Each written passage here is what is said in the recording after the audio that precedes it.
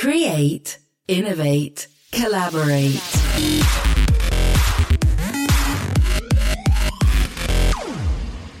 Welcome to Beyond Ideas. I'm Brad Twine. I'm your host and virtual entrepreneur in residence. And I'm really excited about today's guest because not only is she an absolute powerhouse of a business person, but when it comes to understanding how entrepreneurs can use the media to benefit their businesses, no one understands how to do this better than she does. Our guest today is the founder and CEO of WordStorm, a Sydney-based PR agency that's been around for about 18 years. She's been featured on too many shows to list here in an intro. However, Sunrise, The Weekend Australian, and the Sydney Morning Herald are just a few. And she's also a successful keynote speaker and is engaging audiences all over the country with her keynote titled The Starstruck Phenomena. And I'm sure she's working on a book as well. It gives me great pleasure to introduce Monica Rosenfeld. Monica, welcome to the show. Thank you very much, Brad. Thank you for having me. And thanks for that lovely intro. You are more than welcome. Monica, you've built a very successful business over 18 years. And for me, that's absolutely mind-blowing because the most I've had a business for is about 7. Tell us your story and how WordStorm came about and what your journey's been like. Sure. Okay, fantastic. Well, I started WordStorm in the year 2000 and after working at a current affair for a couple of years as a producer. And what I found during that time was that I was being pitched stories to by PR people, marketing managers, business owners, all wanting a story on air. But what I felt was that they didn't really understand how to pitch to me in order to get that cut through. They didn't give me a hook or a reason for running the story, and they didn't have our viewers in mind. It was more like, oh, I've got a great business. Can you do a story on it? And I would always say to them, how will this change the lives of our viewers? What's going to get our viewers to switch on and stay tuned in? So I saw so many businesses wanting and needing that exposure, but really struggling with how to communicate with a journalist to get that coverage. And this gave me the idea to start my own PR agency, which I did in the year 2000. So I was quite young. I was 25 years old and a little bit naive, you might say, but a bit of healthy naivety can go a long way. And I just felt that I knew how not to do PR. So I thought all I have to do is do the opposite of the things that didn't work for me as a journalist in picking up a story and go from there. So we've, grown and shrunk and evolved over the 18 years. But now we're very, very clear on our purpose, which is to magnify the message of entrepreneurial-driven businesses and not-for-profits, so that these businesses can help more and more people because more and more people know about the services and products they offer. Your focus is on entrepreneurs with WordStorm. Yes. Entrepreneurs, when they're in incubators and I guess as they're learning the craft of being an entrepreneur, are taught a lot of different technical skills. But PR doesn't seem to be one of those technical skills that people are taught very much. Why do you think that is? I think people have a bit of a misconception about media. They don't see it as a way to get direct sort of sales and leads and things like that. So, when they work on digital marketing, they can measure all of that really well from click-throughs and things like that.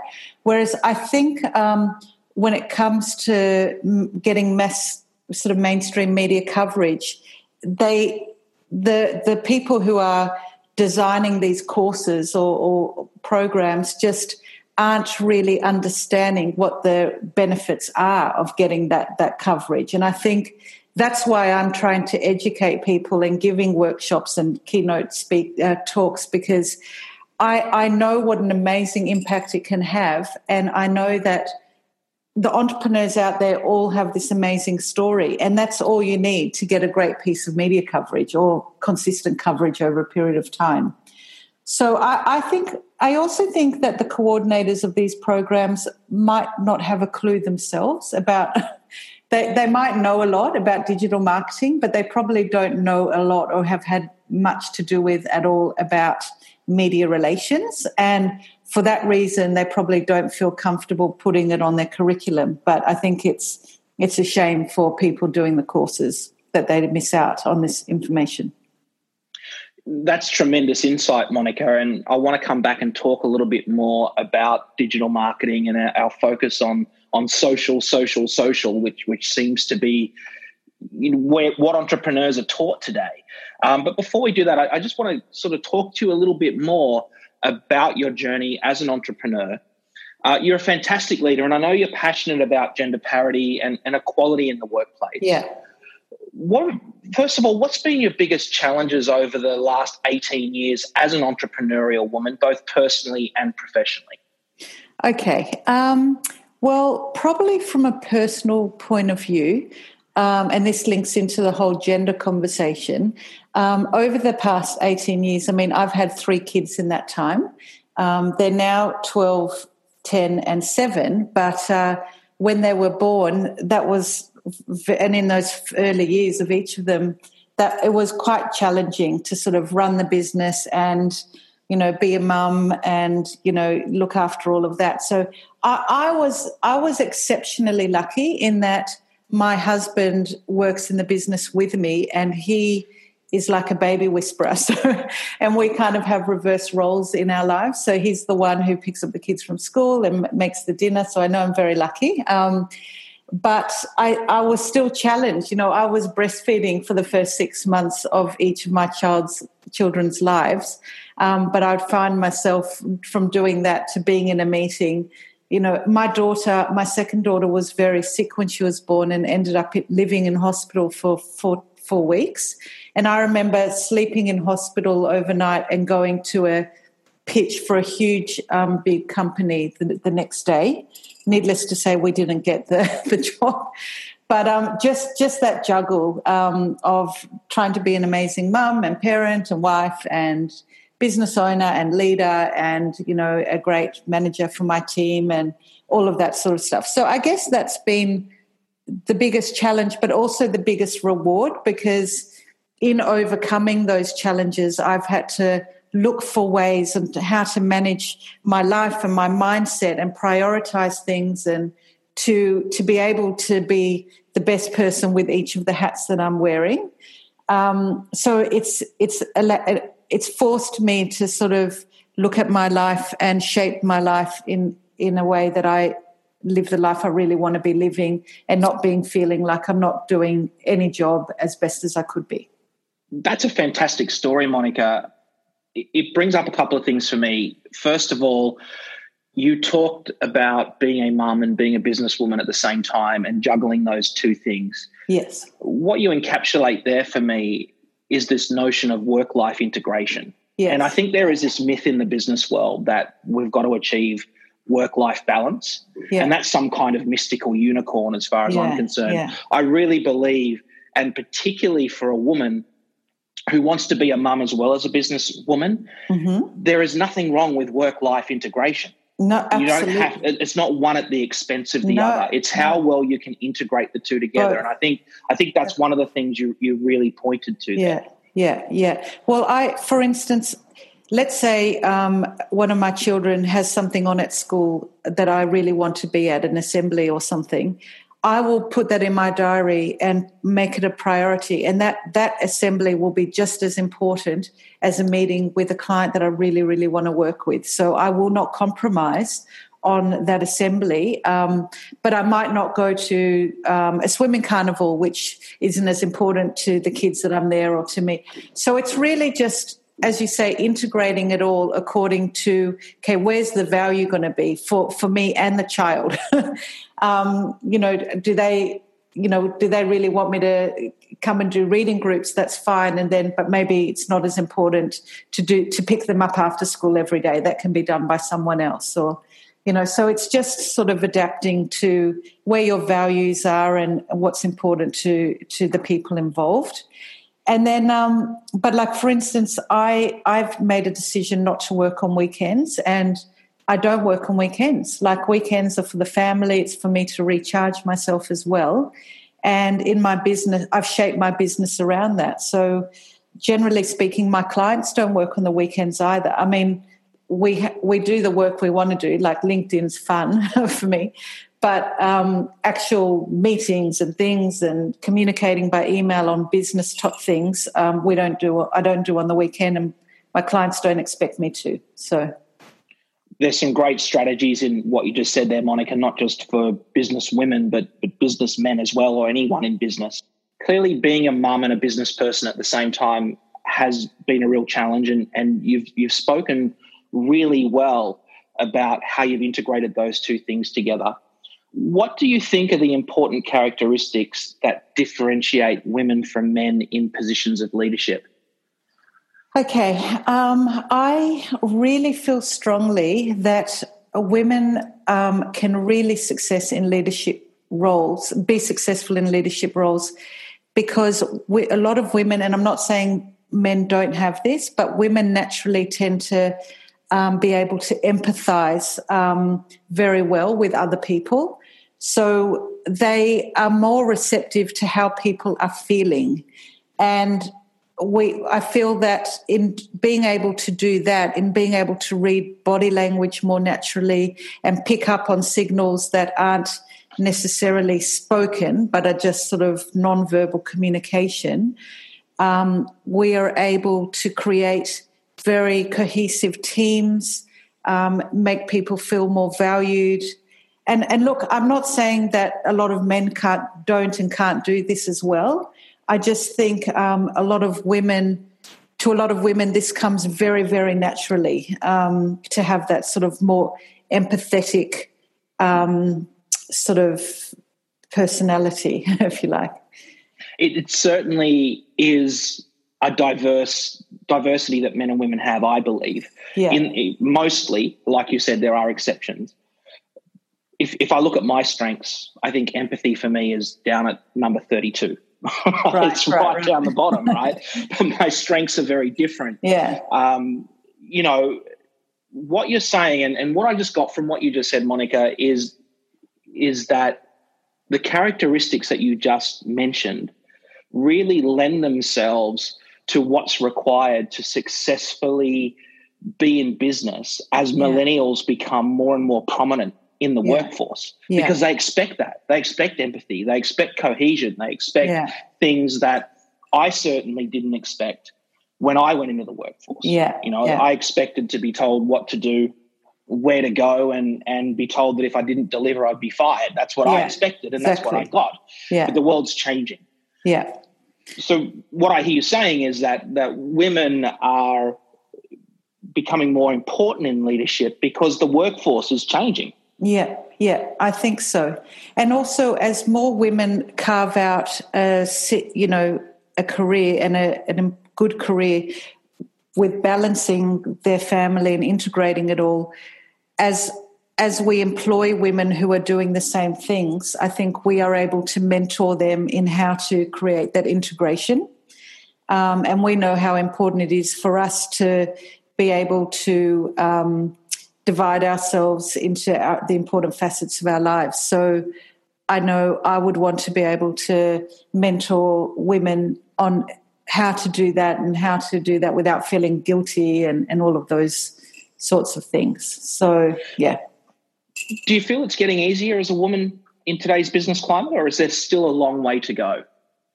I feel that as a female entrepreneur, you sort of carve your own path, and you've got that personality, and there's strength in numbers, and there's so many of us now. It's becoming more normal to become sort of a female entrepreneur and very successful. I don't really have much experience working in the corporate arena, so it's hard for me to comment on that particular area. I mean, I do know that there are more and more women in leadership positions within corporate, but I do. But based on sort of some statistics I heard this year, I'd feel that there probably is a long way to go, and we need to keep having the conversations and actions and making sure that the doors are opening. But I mean, I feel we've come a very, very long way, from the days where women weren't, expected to work or were expected not to work and were slaves in the kitchen. I mean, we've come a long way from that, and if we can continue that upward sort of momentum, that will be really great, because it's absolutely imperative that women are seen as equals, do have those leadership positions. There's so much to be gained from that. A number of women listening to this program who are either thinking about becoming entrepreneurs who have just started that entrepreneurial journey, what advice would you give to them based on your 18 years of experience of being an entrepreneur yourself? Okay. My advice would be not to think too much about it. And I know that might sound strange, but my advice would be make the decision that you are going to start this business or get that role or whatever, and just carve a path to doing that. Don't get too caught up in what your competitors are doing and, are you really good enough? Because, look, there's so many competitors. Or are you good enough for it? Or, just do it. Just make that decision that, yes, I'm going to do this, and make that a very clear mission for yourself, and just get on with it. Don't try and make it all too perfect. Just start whatever you're going to do, and you will learn lots of lessons, and you'll make mistakes and have all kinds of ups and downs. But it's in the process of doing that you will become more and more successful, and you'll learn to be resilient. And any entrepreneur will tell you it's highs and lows. An amazing deal comes through, you're on top of the world, and then something not so good happens, you're at the bottom of the world again, and it's like up, down, up, down. But be ready for that, and really invest in your mindset. It's all about mindset. If you want to be in this for the long haul, you've really got to work on yourself and keeping your mind strong when the downs are there, because there will be downs as much as there will be ups. So just things like, I exercise every morning, gets my endorphins going, gets my blood flowing. And if I've woken up with any negative thoughts, by the end of that 45-minute session, I'm flying high, and there's no room for negativity in my brain because I'm on such a physical high. My endorphins are flooding my body. And as I said, I have those recharge on the weekend. So just sort of, if you're in it for the long haul, don't go all out and kill yourself, in the first year. Just really create a routine that will set you up for success, and give yourself a break. I think it's so important to take holidays, and some people say, oh, I haven't had a holiday in 5 years, and they're proud of that and they think it makes them a martyr. I just look at them and think, well, why are you neglecting yourself like that? I mean, if I go on a holiday, if I have a problem beforehand, after 2 weeks of not thinking about it but actually letting go and having a break, and by the way, on my holidays, I don't check my emails or anything like that, I come back and the problem is not a problem anymore. And I just think, wow, I can't believe I ever thought that was a problem. So, yeah, I think looking after yourself all holistically is really important. That's not just great advice for female entrepreneurs, Monica. That's great advice for any entrepreneur or any human being who works for a living. Yes. Thank you for that. Tremendously insightful. Clearly that's come from experience, and it's a pet topic that I very much share with you in terms of, business is 10% execution and 90% psychology, and taking care of your mental health and taking care of yourself is one of the most important things you can do as an entrepreneur. Yes, absolutely. Yeah. I didn't ask you on the show to talk about this issue, and I only asked those questions because of my respect to you. I want to turn our attention now to WordStorm. We talked in the intro about the misconceptions around media. In 18 years, you must have seen the media sector evolve a number of times. Can you take us through what you've observed over that time? Yes. And what the current misconceptions you think entrepreneurs currently have about the media? Sure. Yes, over 18 years, there have been a lot of changes. But what hasn't changed is that people are still addicted to consuming media. So the way we consume media has changed, but our addiction to consuming the media has not.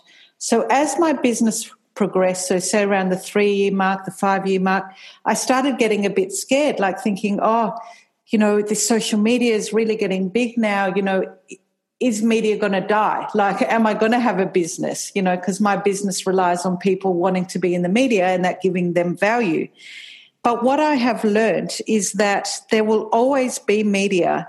It's just that where people look for that information or their daily news or, to read up on what's going on in the world will adapt and change. But the fact that they're looking for somewhere to read and stay up to news and things will not change. So obviously, with the advent of social media, I remember the first thing to come up was blogging. So blogs were going to be huge. And yes, blogs are still very relevant and they have evolved. But that was the first sort of time that there was something outside of mainstream media that was really becoming a big force of its own. And then, of course, social media, everyone started getting onto Facebook and Twitter and things like that. And then that, and we did a lot of work, putting content together as well for Facebook. And then the advertising side of Facebook came in, and then you had to really know the algorithms and things like that.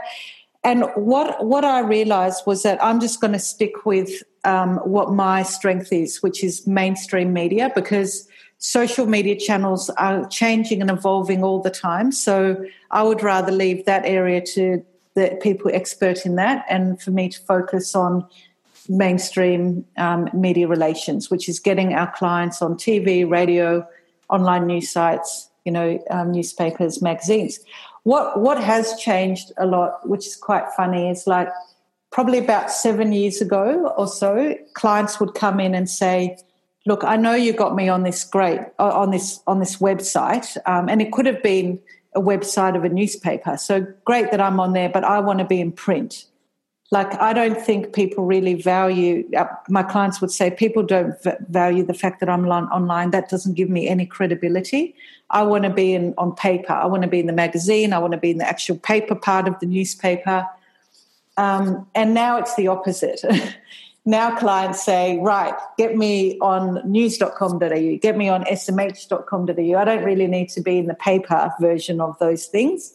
I want to be in the online version. So that's been really, really interesting. And, of course, the reason clients are valuing that is because that's where people are more and more getting their information. Less and less people are buying the actual physical paper, but they're, logging on to smh.com.au or news.com or whatever their favourite newspaper is. So that has been a big change, but the way we do our business hasn't really changed that much, because with people reading more of their news online, that's where more of the journalists are heading. And so it's the same journalists that we were dealing with pretty much in print, but a lot of them have moved online. So in terms of how we conduct our business, it's pretty much the same. It's just speaking to journalists in another forum. And actually, digital press has given entrepreneurs more opportunity for coverage, because an online newspaper, for instance, needs more content than a physical newspaper. Because with a physical paper, they put the stories in, they put it to bed, they print it, and it's out for a day. With their digital version of that same newspaper, they have to keep refreshing the page, keep people coming back, so keep putting up new content. Journalists needing more content means more opportunities for entrepreneurs. So what you're saying is, while we're consuming media in different ways, and I want to ask you a question, would you consider Facebook, Twitter and LinkedIn now to be mainstream media? It is media, but it's not what I would classify mainstream media from my point of view. Like, for me, it's sort of, I'm talking about, as I said, TV programs, radio, online news sites, newspapers and magazines. So Facebook, Twitter, and all of that, I would still consider social media. And, you know, those more traditional media frameworks as sort of mainstream media. Thanks for clarifying that. One of the things I really admire about your work is that while the rest of the world is going social, you're the one standing there saying there is a tremendous opportunity in mainstream media, TV, yes, radio, print, even online newspapers. Yes. You've given us sort of how that's changed. Can you give us some insight into why you've taken that position? Sure. When the rest of the world is going social? Absolutely. I don't think it can be doubted that we are bombarded by more marketing messages than ever today. There are more and more brands, businesses out there vying for our attention. And how are they? The majority of them are vying for our attention through social media. Therefore, being present on social media does not give you the same amount of credibility and brand trust that you get when you're in mainstream media. So my clients want to be on TV. Why do they want to be on TV? Not because they've got big egos and want to see themselves on the box or whatever. It's because they get that credibility of being able to say, you know, as interviewed, as seen on The Project, as seen on Sunrise, as seen on A Current Affair, generally if they're a consumer brand. So it's the same with newspapers like smh.com.au, The Age, and, you know, all the main metro papers, news.com.au, you know, for entrepreneurial press, you know, Business Insider, Startup Daily. You get far more credibility by being featured in the media than you do by doing lots and lots of social media posts. But what I would suggest is they're both very valid, and what I would suggest is take that coverage that you've got in mainstream media and push it through your social channels. Your social channels are there to amplify your message. You know, you've got a message and amplify it. So why don't you get that credibility from mainstream media and then amplify that credibility through your social channels? That way they work hand in hand. So if businesses really want to succeed today, they need to stand ahead of their competition. There is so much competition. And one surefire way of doing that is by being consistently sort of featured in mainstream press, getting that credibility and pushing all of that out through their social channels and sort of putting it on their website, you know, as seen here, there, and wherever. It's all about credibility. Besides hiring WordStorm, how do you create a newsworthy brand? Okay. What you need to think about is what journalists are looking for. What journalists want or what they're needing to get is content that will add value to and engage their audience. So what you need to do is look at your story and your business and think, how can I add value to my audience based on what I have to say? So I've got a few tips in doing this. And these are, so we come up with newsworthy hooks to get journalists interested in our clients' content. One of them is coming up with top 5 tips. So let's say you're an expert in any kind of industry. Let's say it's finances. Top 5 ways to pay off your credit card debt in 3 months. Top 5 ways to save enough money so that you can have a Christmas holiday once a year. You know, just top 5 tips. Media love tips because it gives value to their audience, and it's good bite-sized information. So, and it's a great way for you to assert yourself as an expert in that area, and that gives you that credibility. So another angle, for example, is statistics. Media loves statistics because it's newsworthy. It's you know, they like to report on what's newsworthy. So if you can come up with some sort of interesting statistic within your industry and hang a story off it, then you've got a really good chance of getting exposure. To give you an example, we worked with a dentist who offered a service for people who were very scared of the dentist to do their treatment under anaesthetic. we knew dental anxiety was a massive issue for people. I mean, who's not scared of the dentist? So we conducted a study to find out what percentage of Australians are so scared of the dentist that they haven't been in over 5 years.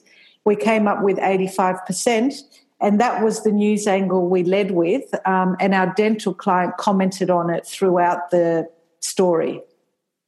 They ended up getting an interview on Today Extra with one of their patients who had been in this situation where she had been so scared of the dentist she hadn't been in over 10 years. In the end, she was able to overcome that through this dental clinic and had a brand new smile, which kind of changed her life. So case studies is another really good one. So if you've got a client whose life has been transformed in some way by your service offering, they should tell that story to the media. So let's say you're a property business and you help people flip properties. You can tell the media how good you are at that and that you change people's lives. But what if you've just helped a couple do that for themselves? That couple or that person sharing their story is really, really powerful, and you still get the cred from it, essentially. So they're just 3 techniques that we use all the time to get our clients in the press. There are quite a few more angles, and but the key is to be centered around how is this information adding value to the audience of the media I'm pitching to. You mentioned the dental example of a dental client you worked with.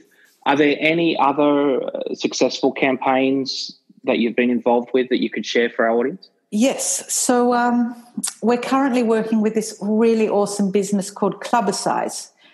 Clubbercise is a workout started by an entrepreneur. So she was a mother out having drinks with her friends one night, and they were talking about the fact that they really miss going out and dancing and just clubbing because, with the kids and their work and all of that, they just don't have the time anymore.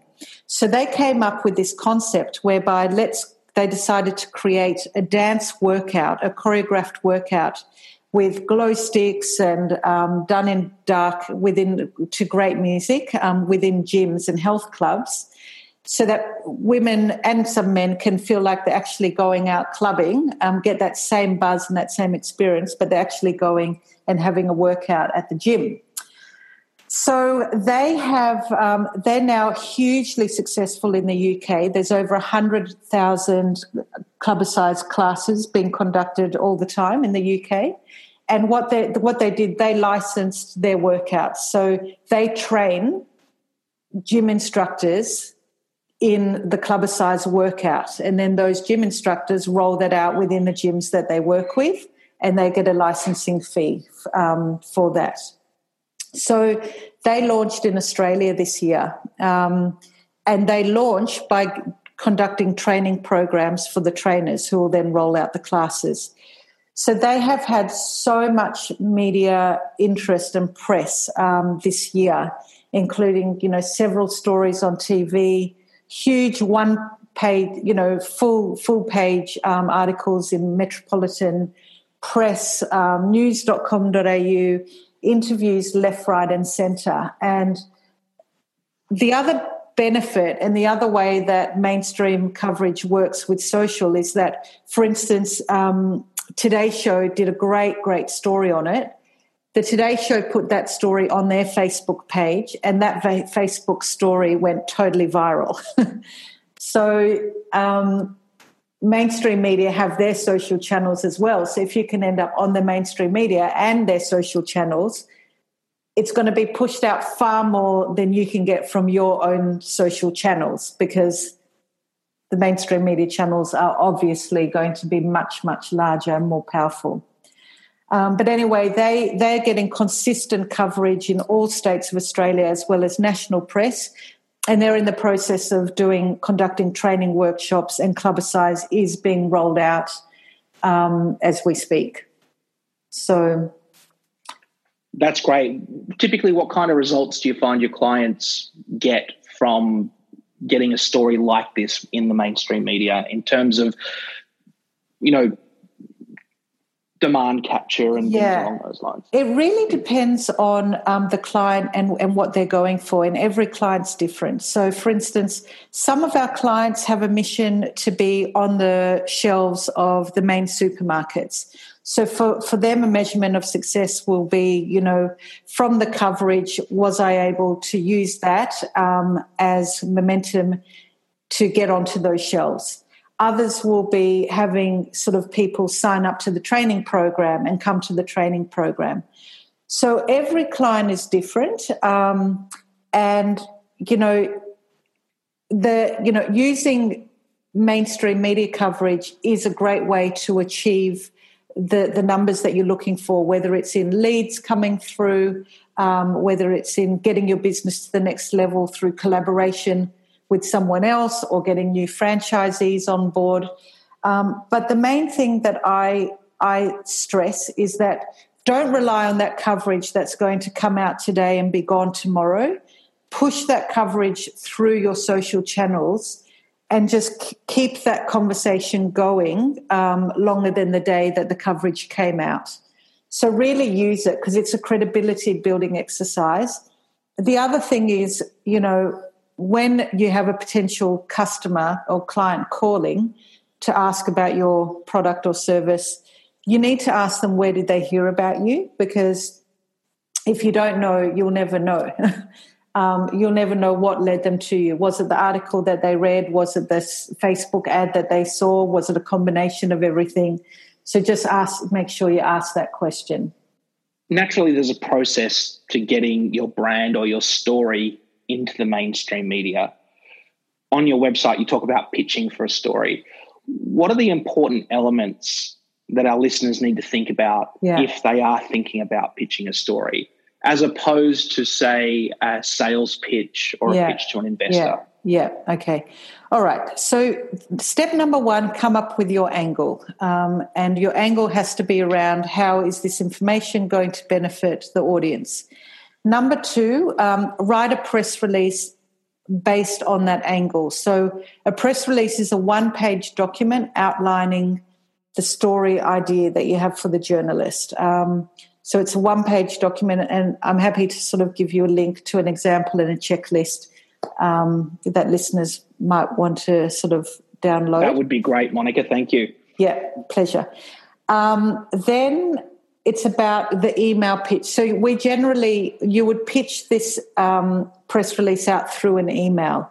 So in the pitch email, the body of that email should be a couple of paragraphs with no more than 3 or 4 sentences at the very most, encapsulating the main points of your press release, along with an image. So you need to always accompany your press release with an image, just to give the journalist a visual idea of the story. So that image should be in the body of the pitch email, as well as a couple of low-res images attached to your email. And in your pitch, you would actually say press release attached with more info, along with low-res images, high-res images, and interviews available on request.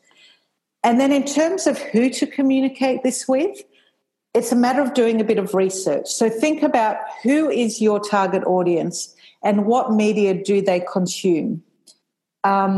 Once you know who that is, then you have a really good idea of the media that you want to get your stories in.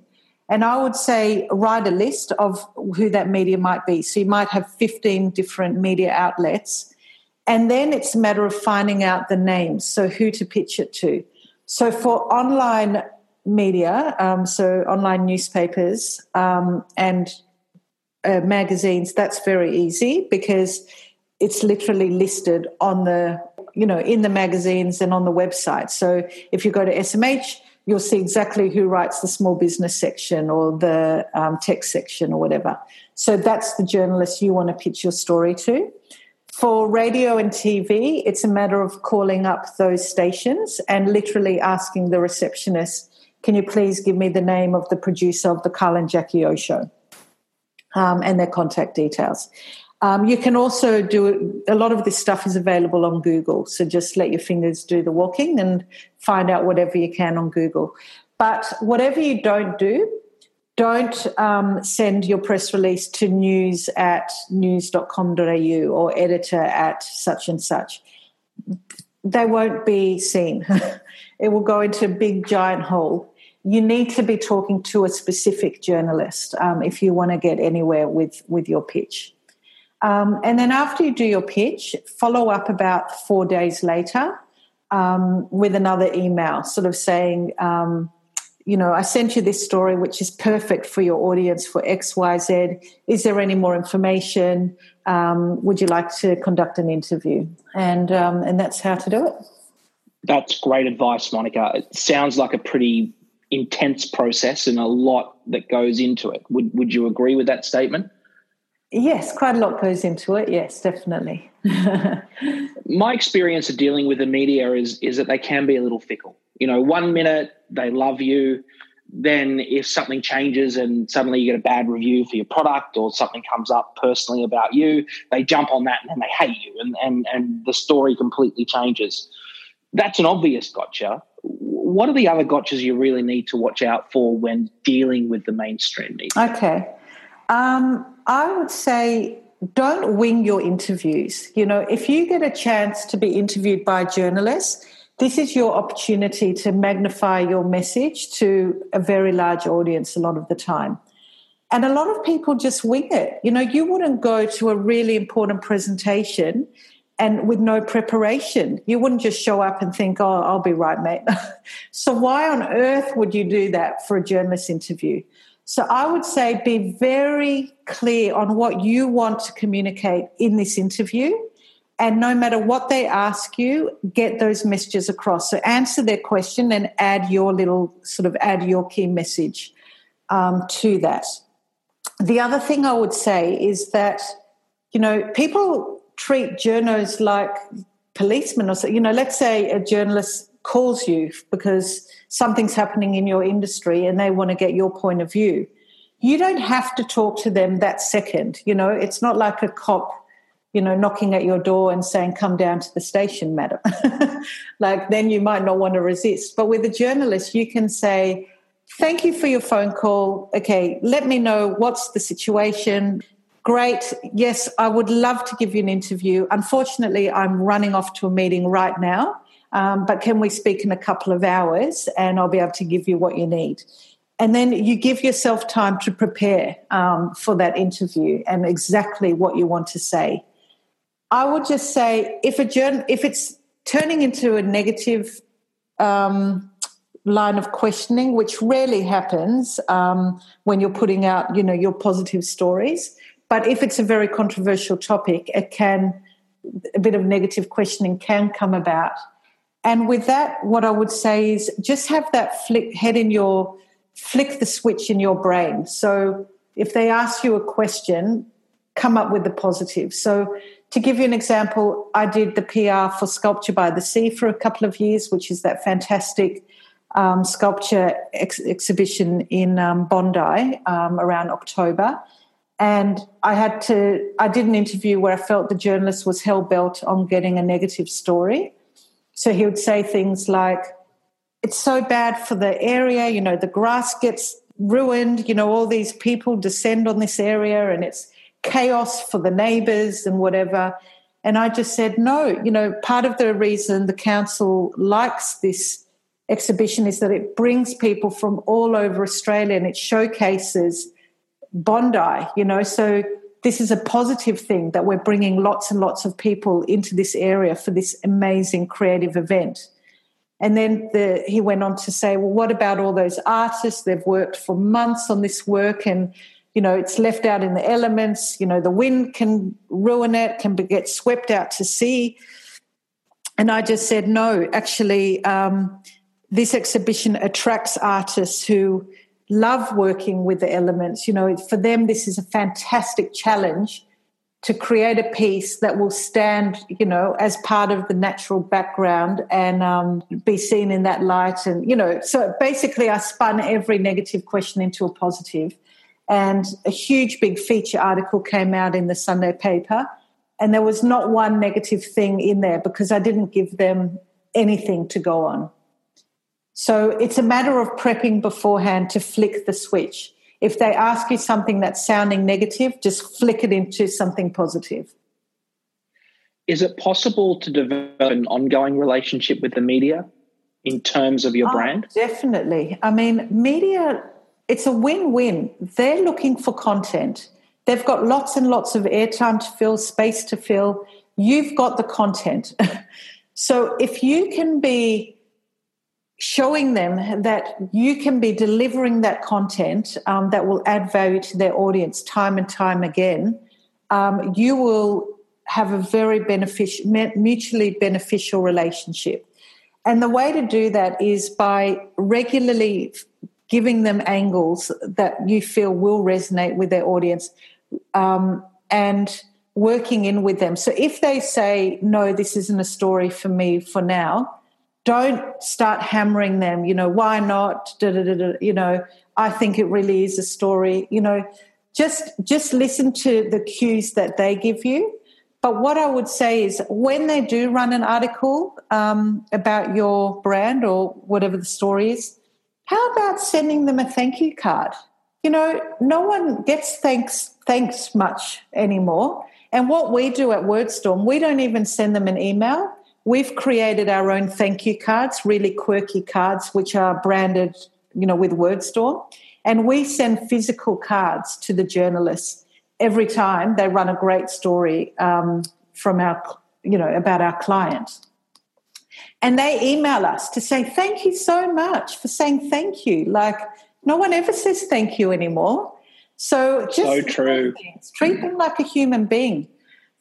We also make a point of knowing when their birthdays are. So when it's their birthday, we'll send them a little gift. When we know that they've changed jobs, because we're in tune with all of that, we need to be, we'll send them a little, welcome to your new job gift, good luck with it.